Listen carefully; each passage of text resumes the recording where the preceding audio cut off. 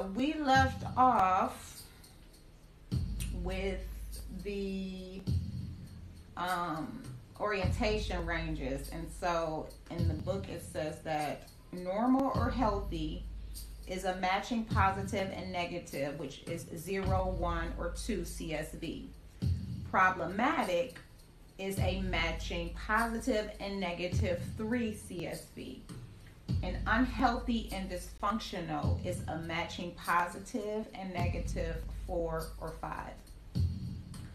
Unhealthy and problematic self-orientation ranges or self-orientations range from a -5 and a +5 to a -3 and +3, respectively.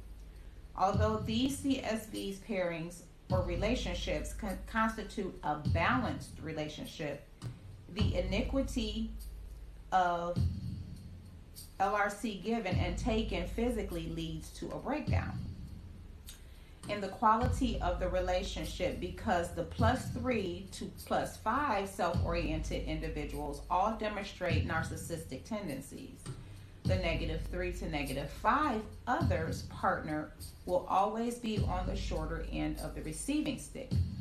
The others-oriented partner typically suffers more than the self-centered or narcissistic partner, as they are denied fair and equitable amounts of LRC.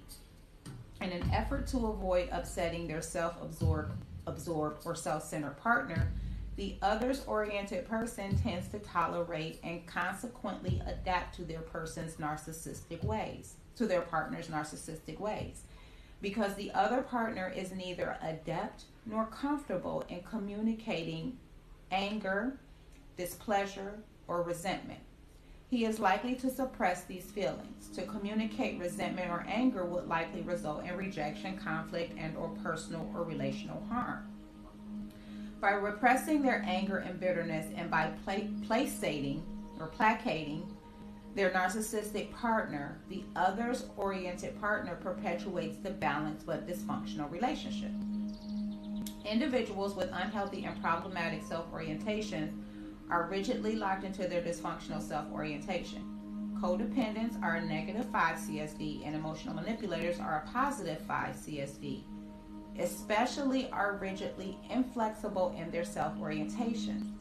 Although relationships with a -4 and a +4 CSV pairing constitute a dysfunctional relationship, both individuals have some capacity, albeit very minimal, to break free of their rigid others-oriented approach to their relationships.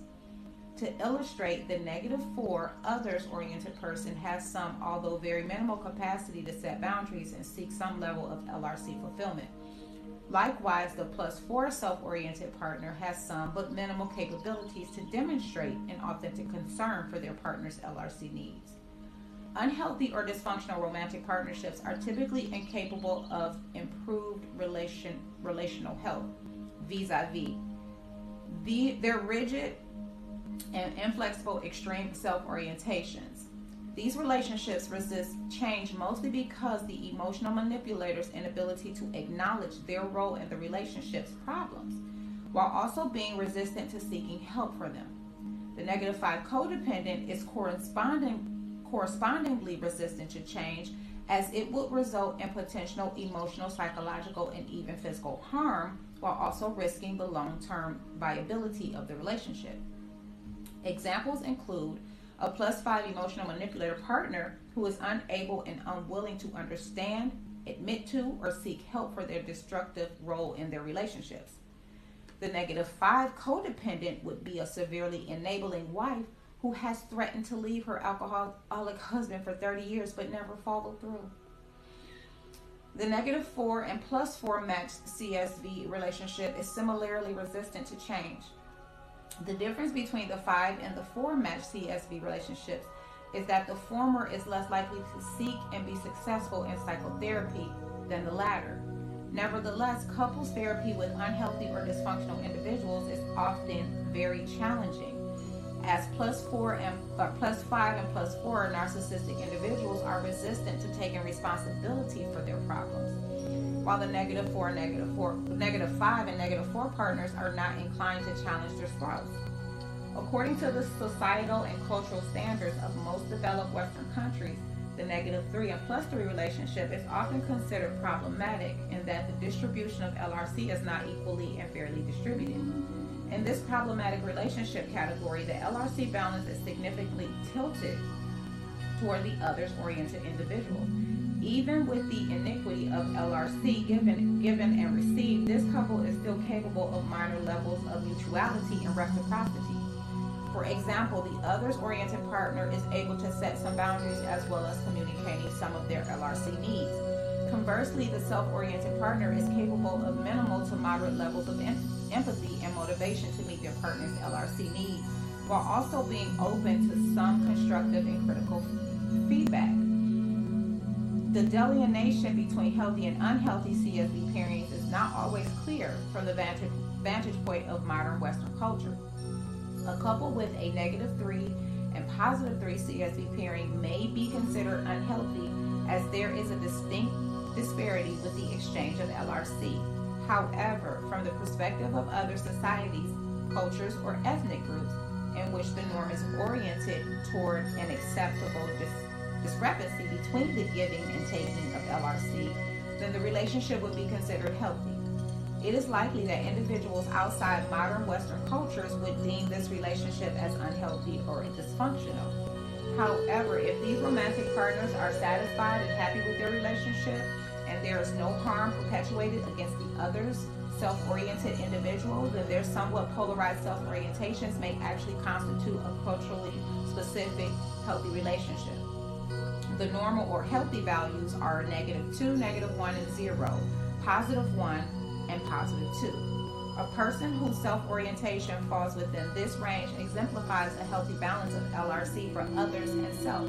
Although a -2 others self-oriented person and a +2 self-oriented person may not share an equal distribution of LRC given and taken, they can experience a healthy and mutually satisfying relationship around their unique self-orientation configuration.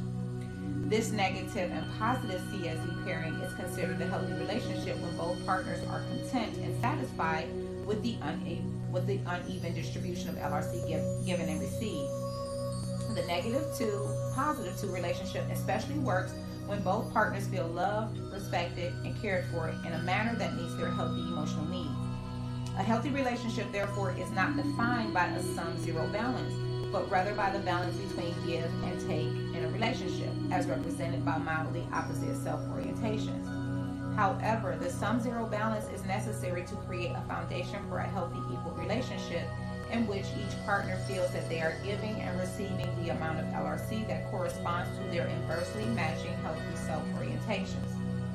Except for the emotional manipulator who has a personality disorder, a person's self-orientation, or CSB, is neither fixed nor permanent. A person's CSB typically ebbs and flows throughout a lifetime.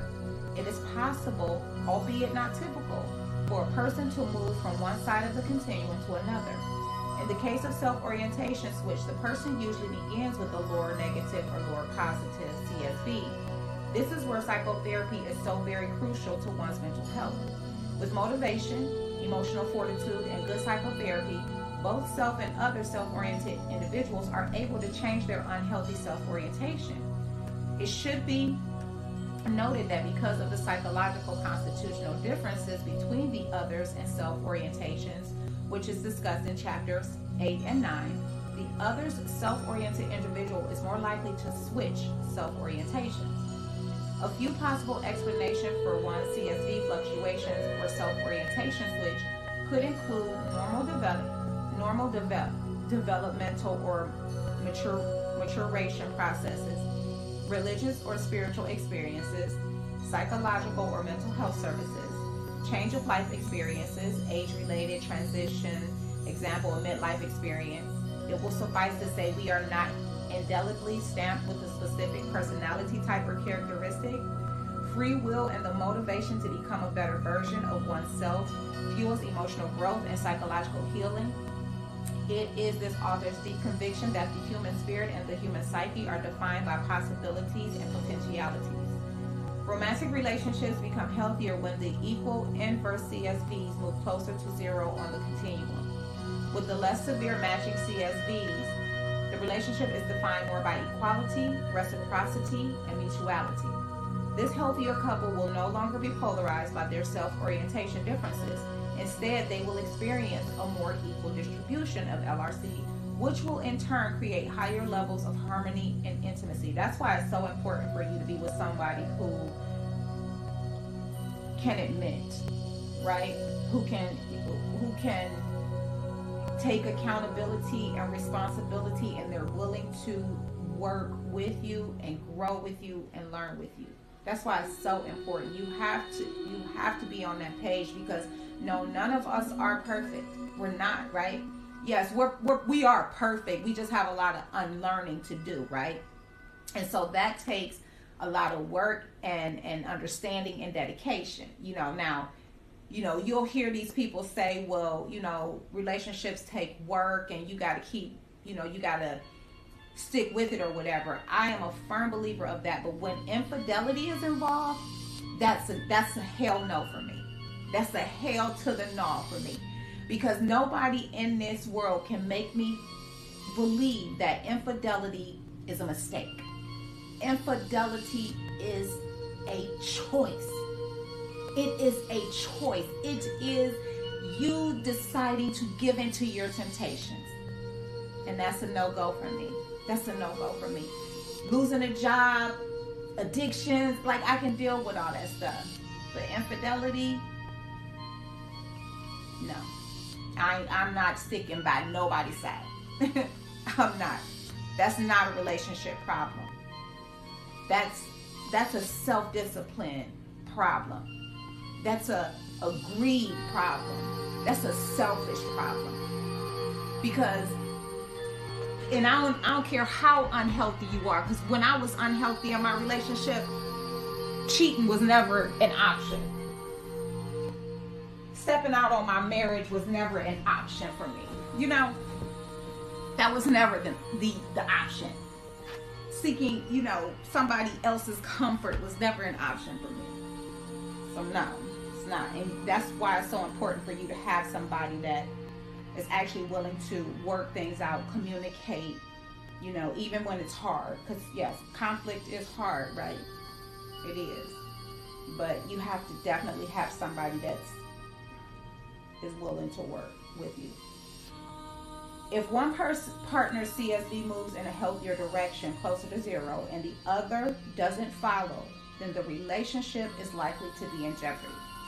This is common when one partner participates in a mental health or addiction-related service while the other partner does not, ignoring his contribution to the dysfunctional relationship. Relationships with unbalanced CSVs are inherently unstable and subsequently prone to conflict, discord, and breakup. And that's why my marriage ended, because I took accountability for my part.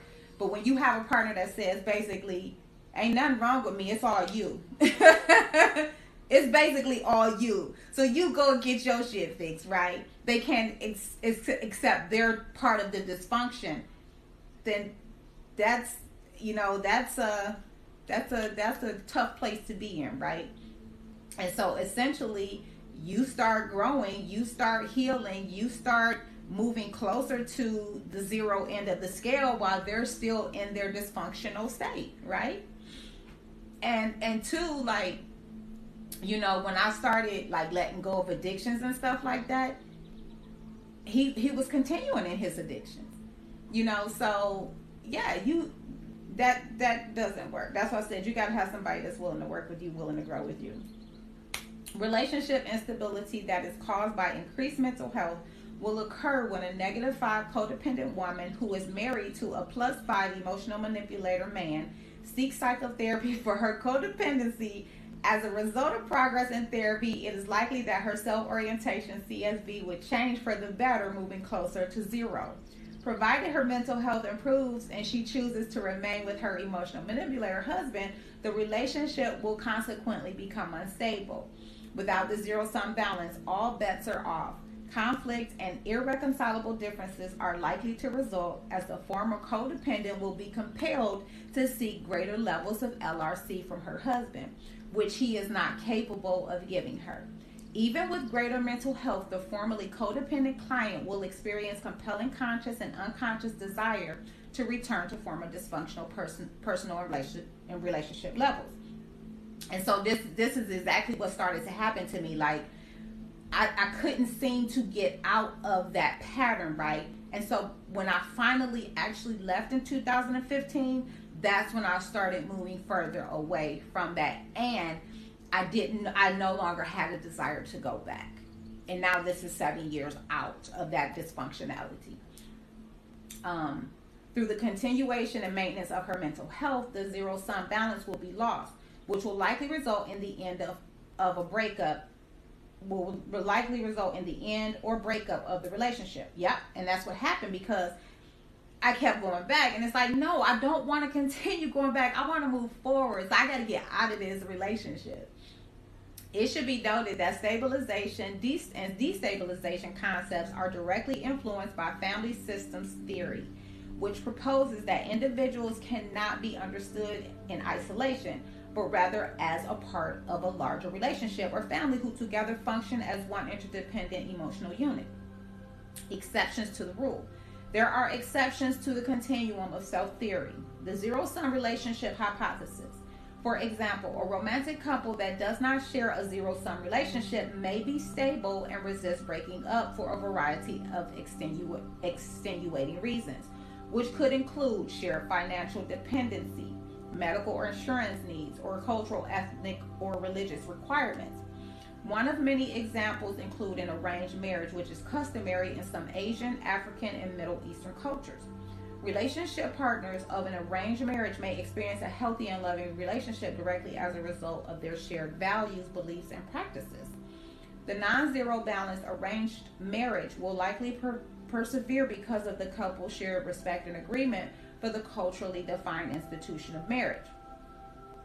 This couple will also maintain an enduring relationship as a result of strong platonic feelings for each other and shared commitment to their faith and family. However, if their CSVs are not inversely balanced, they will likely never be close, intimate lovers. Conversely, if this CSV imbalanced arrangement marital couple experiences conflict and is unable to resolve it satisfactorily, and one or both partners experience culturally unacceptable harm, then this culturally normative relationship configuration may be considered unhealthy and dysfunctional. A person's CSV is not a permanent representation of their relational and mental health. The vast majority of us are capable of overcoming our personal relationship problems and limitations, becoming healthier individuals. Yes, we are, but it takes work, and it's very hard. Healing is the hardest thing, but also the most rewarding thing that you will ever do in your life. But it's hard. It's messy as fuck in the beginning. It's a lot of shadow work. It's a lot of letting go. It's hard. Growth is hard. It is. And the pain of growth is why a lot of people avoid healing, because they are already in a lot of pain and they don't want to go through even more pain. But it's the pain that produces the greatest outcome. Has been in my experience. Let me highlight this because I absolutely agree with that. And I didn't highlight it before. That's why I love reading books over again, because I can go back. Yes. We all, however, experience periods in our lives in which we struggle and move a few steps backwards. As much as we can move forwards, so can we move, or as much as we can move backwards, so can we move forward. The following vignettes illustrate both a healthy and dysfunctional zero-sum relationship. A healthy zero-sum relationship, Susan is a -2 and Zach is a +2. Susan is an emotionally, psychologically healthy and balanced person who is mildly others-oriented, as exemplified by her CSV of -2. Susan experiences great joy and fulfillment through her charitable and giving approach to life. She loves organizing parties for others, helping friends decorate their homes, babysitting her children's her sister's children, or simply being a compassionate listener who is always there to provide an ear to listen or a shoulder on which to cry. More than anything, Susan takes great pride in the manner in which she parents her two daughters. She loves cooking their favorite meals, being a Girl Scouts leader, taking them roller skating, and helping them with school projects or homework. Susan is also a part-time office manager for a law firm that requires her to coordinate her high-powered, successful, but disorganized boss's schedule. Susan is married to Zach, a talented physician whose ambition is to become the chief orthopedic surgeon of the hospital where he works. Although Zach is very busy and often consumed with his professional obligations, he makes time to meet his children's and wife's personal and emotional needs. Even in his reduced capacity, his family feels that they get enough of Zach's attention and love. While the marriage and family life in combination are challenging and just plain different at times, Susan and Zach are jointly committed to making a future together. Susan is very supportive of Zach's professional ambitions, as she and Zach share the same personal, family, and career goals and ambitions. Both feel supported by the other while vicariously enjoying each other's accomplishments. As a supportive wife, Susan is patient with the demands and rigors of Zach's work schedule. Even if it is between his numerous professional obligations or late at night, Susan almost always finds a sympathetic ear when she complains to Zach about having the lion's share of the household and child-rearing duties. What makes Susan healthy and not codependent is that she derives a great deal of pleasure and meaning from helping others, and when necessary is not shy about reaching out for help and support herself. Even though Susan appreciates and identifies with her giving nature, she is able to set boundaries with others and is able to stand up for what she needs. For example, when she is overwhelmed with work and or family responsibilities, she is quite capable of gently saying no to a request for help. Although she doesn't expect the give and take ratio to be equal, she knows her limits and has a good internal barometer that directs her toward self-care. All in all, Susan is a healthy and balanced person whose self-orientation slants mildly to moderately towards the needs of others. Zach is similarly a healthy and balanced person. Even with his mild self-orientation CSV of a +2, Zach clearly enjoys his pursuit of professional success. He believes he is doing his part in the marriage and the family by working as hard as he does. Zach and Susan believes that his career ambitions are going to result in greater overall comfort and happiness for the family. Although he isn't always happy that he is away from home as much as he is, he knows his professional successes will benefit the people he loves the most. Susan and his children, even in Zach's diminished personal and familial capacity, he does not hesitate to make Susan feel loved, respected, and cared for. When he is unable to be there for an important family event because of an important professional obligation, the family supports him, even though they are disappointed. This relationship works because Zach and Susan's zero-sum relationship is balanced and mutually satisfying. A dysfunctional zero-sum relationship, Sandra is a -5 and Paul is a +5. Sandra is a 39-year-old beautiful but obese woman who is the mother of a special needs child and wife to a man who has all the primary symptoms of a narcissistic personality disorder. She is an emotional eater, self-medicating her sadness, loneliness, and anger with food. Sandra is musically gifted. She writes her own music, has an angelic singing voice, plays guitar masterfully, and works for her church as the choir and teen worship service director. Despite her musical talent, her standing in the church, and her generous nature, Sandra has only received 2 salary increases during her 15 years of employment. She is considerably underpaid compared to others in her field. The church's congregants adore her, and she has become an icon for all those who have been taught by her. Despite Sandra's flawless record, Reverend Doman, the leader of the church, and the board of directors have historically neglected to give her well-deserved pay raises and promotions. She has not asked for a raise, naively believing that if she deserves one, it will be offered to her.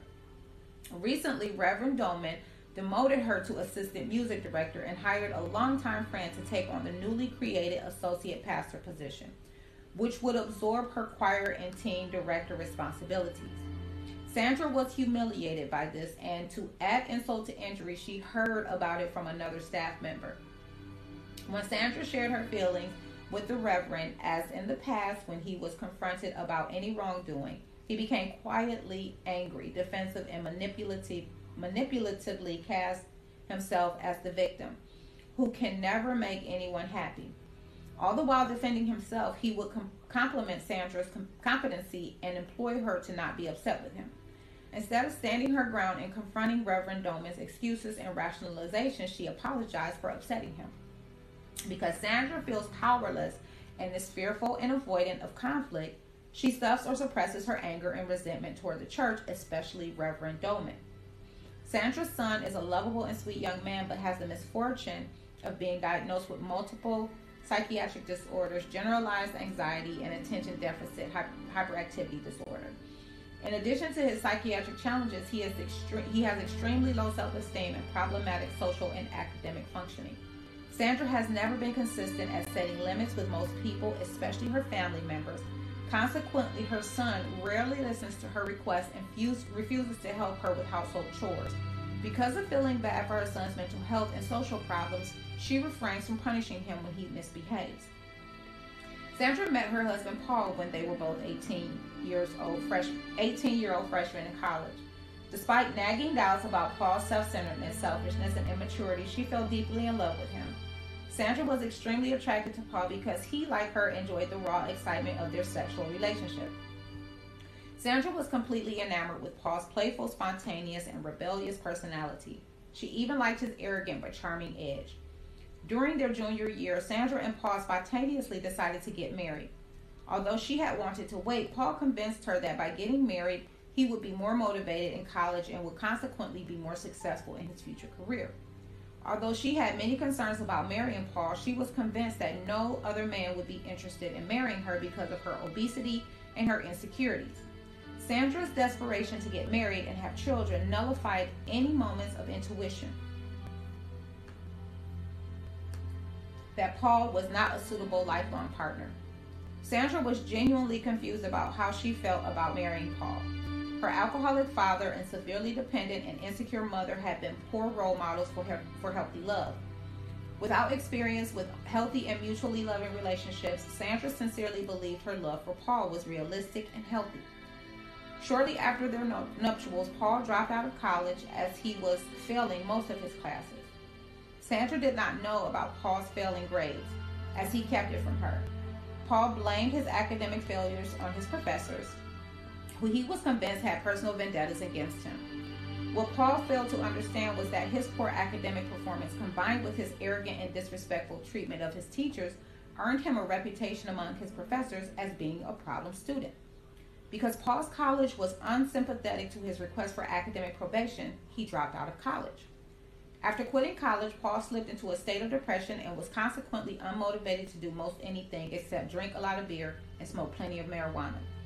As a result of Sandra's constant requests for him to get a job and contribute to their finances, Paul reluctantly found a job at an auto dealership where he made $1 over minimum wage, cleaning the used car inventory. As a result of Paul's lack of motivation to contribute emotionally and financially, their marriage quickly became stressful. 1 year into their marriage, Sandra became pregnant with what would be her only child. Paul was uninterested in Sandra's pregnancy and seemed to distance himself further away from her. 2 months after their son Tyler was born, Sandra discovered Paul was having an affair with one of his co-workers. Sandra did not dare confront Paul as she was terrified of being left behind for another woman.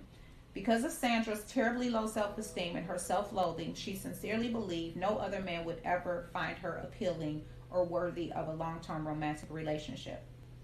Paul was really personally and emotionally engaged with Sandra and his child. Paul preferred his guy friends at his vintage auto club, where he always had an audience for his immature charm, his tall tales, jokes, and drinking binges. Sandra gave up confronting Paul as it never resulted in any long-term change. She also stopped confronting Paul about his wrongdoings as his temper flare-ups became progressively more threatening and frightening. Sandra simply quit believing that he would ever listen to her requests and pleas.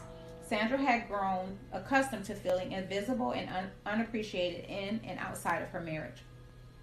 When Sandra did confront Paul about his infidelity, she often fell victim to his tearful emotional promises to change, stopping his lying and infidelity, and his pleas for her to not leave him. Eventually, Sandra became numb to the pain that Paul caused her and consequently stopped expecting him to contribute to the family in any way except for a paycheck and medical insurance. Paul's habitual deception and infidelity shattered any hopes Sandra had of being loved, respected, and cared for. Paul's career never progressed past the same position at the auto dealership from when they were first married. 20 very unhappy years later, Paul has remained unchanged. He has just been caught in his fifth affair. Over the years, he was absent as a lover, confidant, partner, and father. Likewise, Sandra's insecurities, poor self-esteem, and fear of confronting Paul remained unchanged, as her insecurities and confusion about her marriage kept her tied to a narcissistic, selfish, and dishonest husband. Sandra is loyal and helpful to everyone in her life, always available to lend a hand when needed. Known as the go-to person in her community, she provides assistance to others who are in need of her nurturing and patient support. While wanting to say no to the multiple requests for her time and energy, she is unable to set boundaries and feels guilty when she thinks about asking someone else to do something for her. Her happy and upbeat exterior hides a secret cachet of anger and shame that no one seems to want to reciprocate and help and love that she demonstrates. Oh, man, was I Sandra. Although I wasn't obese, I was Sandra.